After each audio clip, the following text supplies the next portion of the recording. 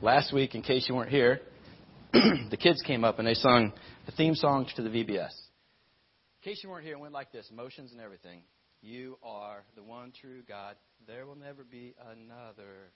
You are the faithful God. Forever we will praise your name. And they sung that. And that was the main chorus over and over again. And I heard it all week long, Monday night, Tuesday night, Wednesday night, and the week before and the week after. And it just got in your brain, right? And it's just something that won't leave. And I got to thinking about that last line, forever we will praise your name. And I got to thinking, man, how am I doing with that, right?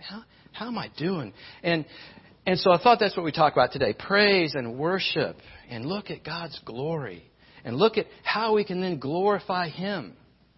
You know, and I hope that maybe, you know, sometimes if you're like me, Wednesday comes around and I forgot what the sermon was. And that's nobody's fault but my own. All right? Tuesday, maybe I forgot what the sermon was. And when I do that, nothing changes. And my prayer is that we remember this, you know, and that behaviors are changed to glorify God, to praise His holy name. So let me ask you a question. Did you get excited when you got up this morning? Was there a sense of excitement to come and worship this morning? Last night, was there a sense of excitement that we were going to gather with corporately with a body of believers here at Chatham Christian Church and worship this morning? Or was there not? Would you, somewhere deep in your mind or in your heart, would you rather be sleeping in? It's Father's Day. Maybe I should be able to sleep in on Father's Day. Or would you rather be playing golf? There's a foursome out there of your buddies, and they're playing golf. I wish I was there, but I'm going to go to church anyway. What was your attitude? You know, God, He doesn't want our leftovers, right? He doesn't want our leftover finances. So at the end of the month, we see what we have left, and we know He doesn't want our leftover stuff. He wants our first fruits. God doesn't want our leftover time. He wants quality time. He doesn't want the end of the day, 5 minutes. Let me read a quick scripture and say a quick prayer. No. God wants quality time. And He wants quality worship, wholehearted worship from His children. He doesn't want half-hearted worship. Jesus, He deserves our praise for what He did for us on the cross. Worthy is the Lamb that was slain. Forever we should praise His name. So on the topic of praise, Apostle Paul is a good example for us to look at today. He gives us some insight and some instruction. And we're going to look at a couple verses in the book of Philippians. Before we do, let's set the stage a little bit, okay? Paul is writing Philippians not from a palace, not from a mansion where he's getting served wine and cheese, but he's in a prison, chained to a Roman guard. Paul is a prisoner. He finds himself in a pretty difficult place. I mean, think about Paul, this dynamic, energetic, faithful servant of the Lord, right? Who preached the gospel of Christ far and wide, the gospel of grace far and wide, finds himself in a prison in Rome under house arrest. And, you know, when you read his writings, he's always wanted to come to Rome. That's always been one of his destinations because he knew if he could get to the heart of the Roman Empire, preach the good news, hopefully it would spread.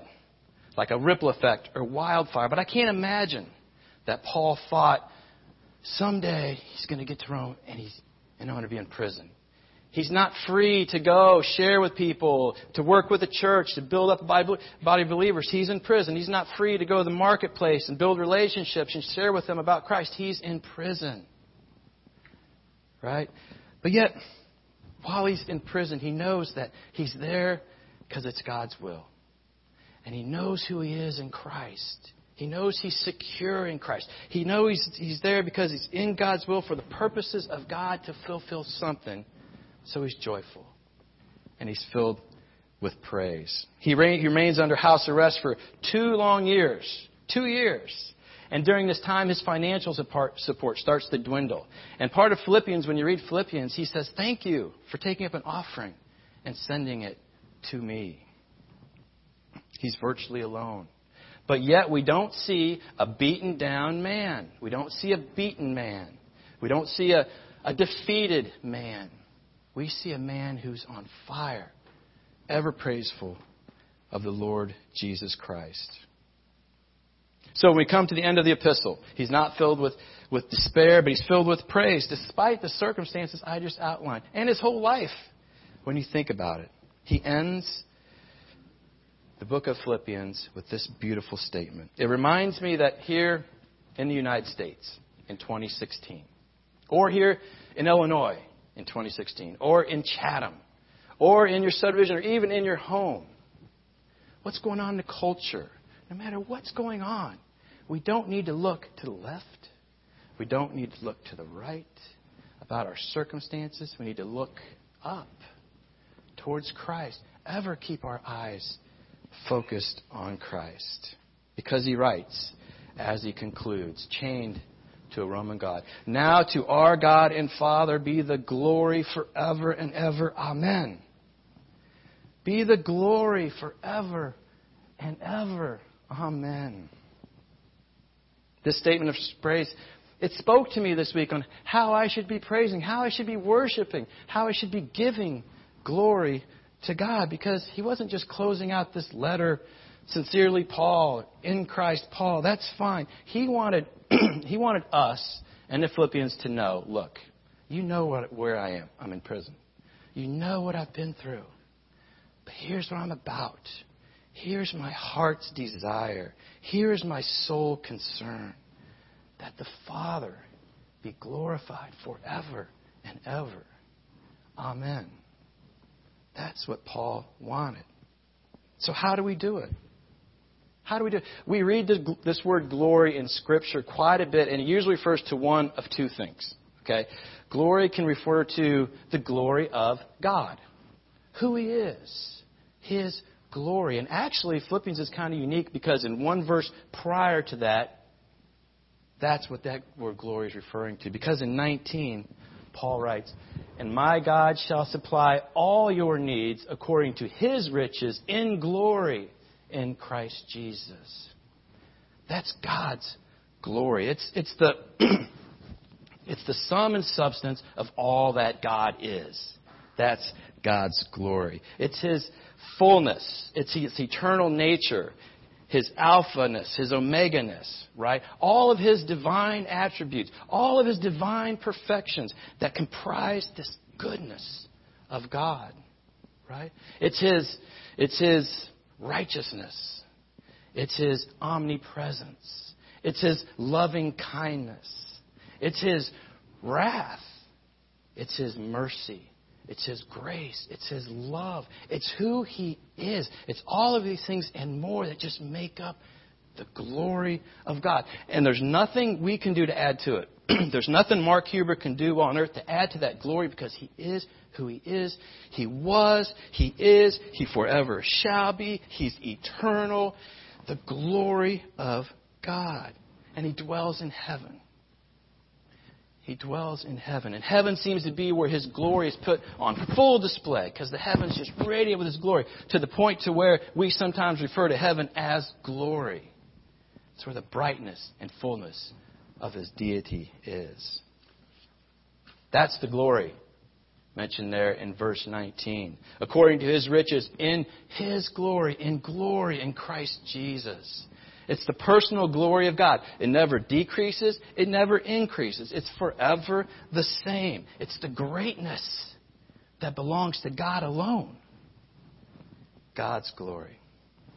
Other times in Scripture, when we read the word glory, it refers to us as the source, like we saw in verse 20. We're the source, and we're going to give, and we're going to praise, and we're going to give glory to God. It's almost like as a response to what we just saw in verse 19. As a response to understanding who God is. Oh my goodness, you are so holy. In response to that, we give glory. We praise Him. Right? It's cause and effect. The more we understand the breadth and depth of His love and the magnificence of Him and His power, then our hearts have to respond. And we worship Him. And we give glory to Him. We magnify His name, which belongs to God alone. So as we gather today, our hearts should mirror Paul's. That's my prayer, that out of love and understanding of who He is, we've gathered today to give glory to God. Sunday mornings at Chatham Christian Church, it should not be about us. Right? It should not be about our experiences. Did the praise team sound good? Is Mark going to sing off key in a minute when we get to the hymn? And you know I will. Okay? It's not about that. It's not about us. Right? It's about Him. We should come and give praise and just worship and focus Him. Because regardless of what's going on around us,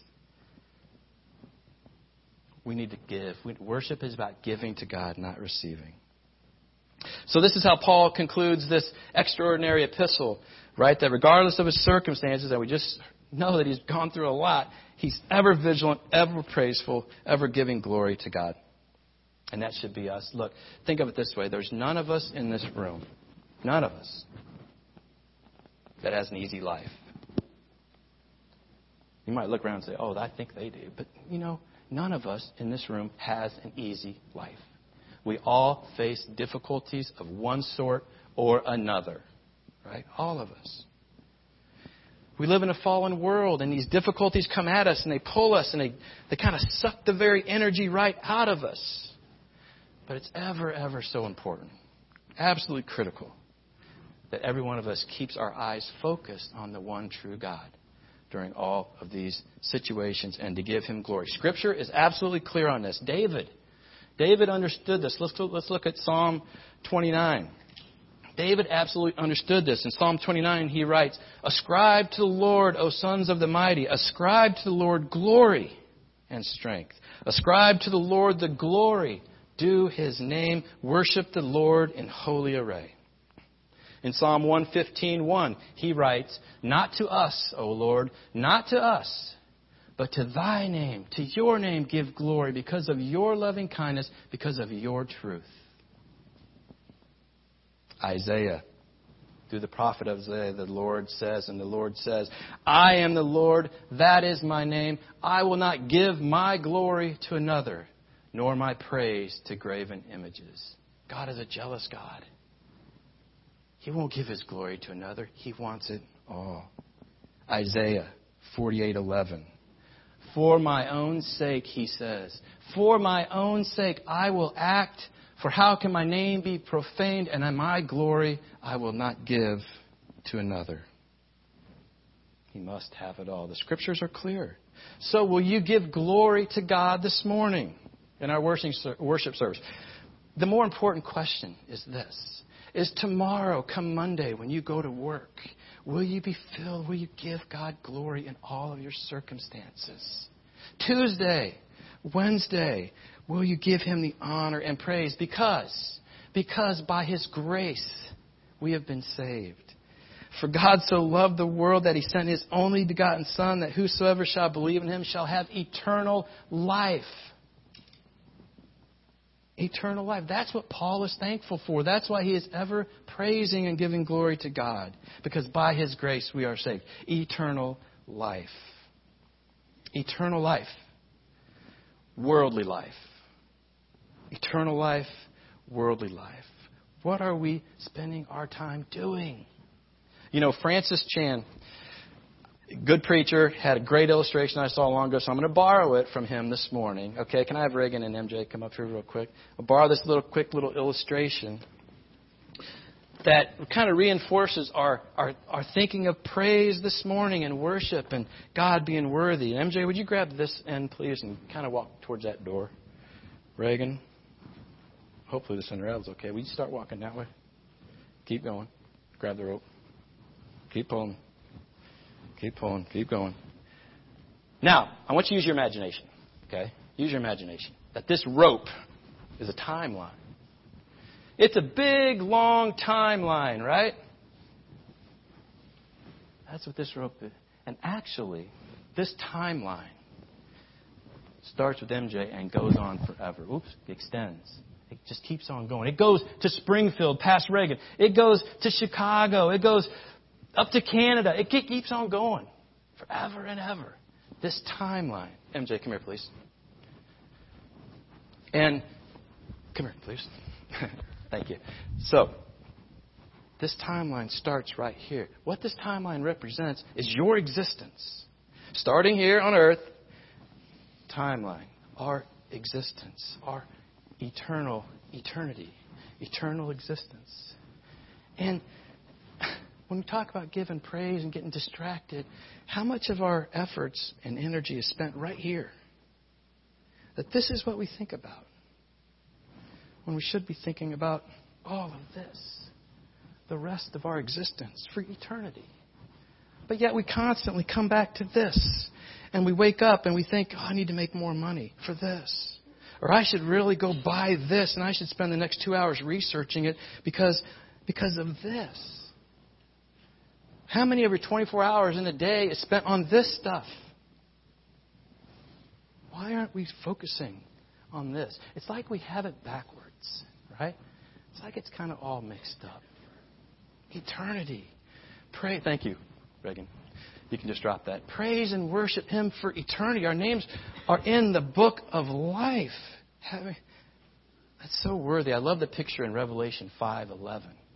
And I looked, and I heard the voice of many angels around the throne and the living creatures and the elders. And the number of them was myriads of myriads and thousands of thousands, saying with a loud voice, worthy is the Lamb that was slain to receive power and riches and wisdom and might and honor and glory and blessing. Man, as human beings, that should floor us when we read that in the book of Revelation. The Google definition for myriads, back up a screen, please, Chris. For myriads is countless. Countless upon countless. Thousands upon thousands. The NIV translates this 10,000 times 10,000 angels falling before the throne of Jesus. Worthy is the Lamb. Take out your phone. No, don't. Don't take out your phone. Later, take out your phone. Punch in the calculator. 10,000 times 10,000. 100 million. Imagine 100 million of something. Ears of corn. 100 million people in this yard out here. 100 million. John could have wrote, and I looked, and I heard the voice of many angels. 100 million angels around the throne, and the living creatures and the elders. And the number of them was 100 million, and they fall down, and they worship the Lamb. All honor and praise and glory be to Him. Wow. That's why we praise the Father. That's why we praise the Son. And that's what Paul in Philippians want everybody to know. No matter what the stuff is of this going on, difficulties, focus on the rest. Focus on eternity. That's what's the prize, and that's what's important. The angels in heaven have no problem falling down and worshiping Jesus, and we shouldn't either, because it's what He's done. He left that. He left that picture to come to earth and to die for us for the forgiveness of sins. He is so worthy to be praised. So one of the ways that we praise is obviously we gather here, we sing some songs, but really when we get this picture, is 3 songs on Sunday morning, is that praise enough? Gosh, no, it's not. What can we do? What can we do? Well, in one of the most well-known verses in Philippians, a little bit before that, Paul writes, and I know you've heard this verse before, rejoice in the Lord always. And again, I will say rejoice. This is one way we give glory to God. We rejoice, we're content in the Lord always, regardless of our circumstances. Being content no matter what happens on earth, because we know this picture in Revelation. We know our eternity is secure in Christ. We could fall sick. We could lose all of our savings. All of my retirement could somehow disappear. My children could somehow become disobedient and cause me hardships. And all those things are very sad, I agree, but they can't rob us of this joy. They can't rob us of that joy. That's what the world has to see. Right? Jesus makes this clear in Luke chapter 10. He outlines this. Remember in the beginning of the chapter, Jesus sends His disciples off 2 by 2 to prepare the way, and 70 returned with joy. And they said, Lord, even the demons are subject to us in our name. And what's Jesus' response? Jesus says to them, well, keep on going. I was watching Satan I was going to say, yes, 20. 20. I was going to get to 20 because he says some good stuff before that. Go back and read that. But they come back, even the demons are subject to us in our name. Isn't that great? And Jesus says in 20, go to 20, Chris. He says, nevertheless, do not rejoice in this, that the spirits are subject to you, but rejoice in what? That your names are recorded in heaven. Jesus says the things of earth, this little thing up and down, don't rejoice in this stuff. Rejoice in this big, long piece of rope, eternity. Rejoice in the fact that your names are recorded in heaven in the book of life. Rejoice in the Lord always. And again, I say rejoice always. As every aspect of our life, it's foundational to glorifying His name. Because what do? We show the world that God is in control. We show the world we trust God. The world needs to see this. When we don't take this passage seriously about rejoicing, then what happens? Sometimes we get grumpy Christians. We get angry Christians. We get Christians that complain. We get whiny Christians. And when we're not rejoicing in the Lord always, glorifying God, then what's the world seeing? They're seeing something that's no different than them. Nothing that appeals to them. They just see them in the whininess, the grumpiness, the complaining. Right? Foundational to glorifying God, being set apart, is joy in what He's done for us, regardless of that. Make them want what we have. Right? Paul is serious about this. Chris, put that up there one more time, please. Rejoice in the Lord always. And again, I say rejoice. Maybe, sometimes. No, he's serious. He's like, rejoice in the Lord. And wait a minute. I'm going to write it again. I'm going to say it again. Rejoice. Look through some writings of Paul and you don't see a lot of other imperative statement commands written like this, where he says, I need to say it again. It's that important. Rejoice. But God, who's our good Father, like we sang about earlier, doesn't want His children running around earth all worried, stressed out, anxious. Right? I think like I'm a decent dad to Otto and Olivia. I hope I've been decent. I don't want Otto running around stressed, worried, anxious. Right? God doesn't want us, His children, behaving like that. He wants His children filled with joy, to rejoice in what He's done for us. Rejoice in the Lord always. Again, I say rejoice. I kind of feel like walking out of church today, forgetting about this. It would be no different than hearing another command from God and just directly walking out and just not doing it. Sinning. Right? We have to keep in perspective here what is going on. God, the creator of the universe, is telling us to rejoice in all things. We're His creation. Right? He gets to make the rules. Heard somewhere, read somewhere, can't remember. God created the universe, therefore He gets to make the rules. Now, you might make your own rules, but you don't have a universe. Right? And that, for some reason, that just struck me like, yeah, that's kind of right. He's telling me to rejoice. I need to. I don't make the rules. Right? God hates divorce. It's clear. God hates divorce. Therefore, I hate divorce. I don't make the rules. I don't have a universe. Right? Homosexuality brings absolutely no glory, which we're talking about, magnifying this beautiful creator God. That lifestyle brings no glory to Him. Zero. It's opposite of His intention. It's not glorifying to Him at all. It's a sin in Scripture. It's clearly defined as a sin.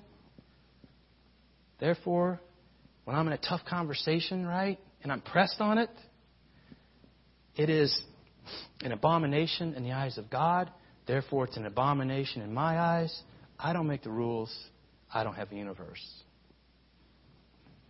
living together before marriage, how we talk, how we act, gossiping, lying, our lives.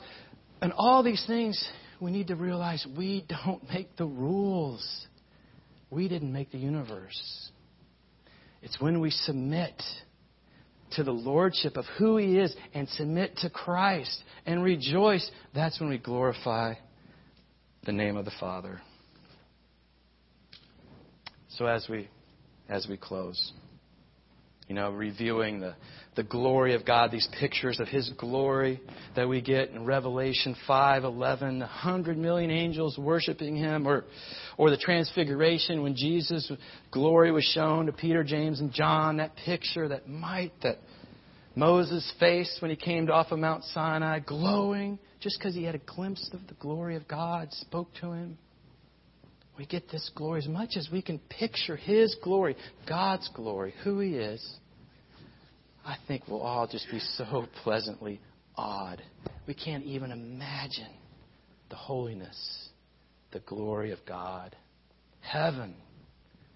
We can't even picture it. Our human minds, I was going to say brains, our human minds can't even comprehend it. So, let's be filled with joy, right? Let's live lives of joy and rejoice that is where we will be. Our names are written in the book of life, right? For all eternity. So let's glorify Him as we sing. More importantly, when we leave these four walls, let's glorify the Lord always, right?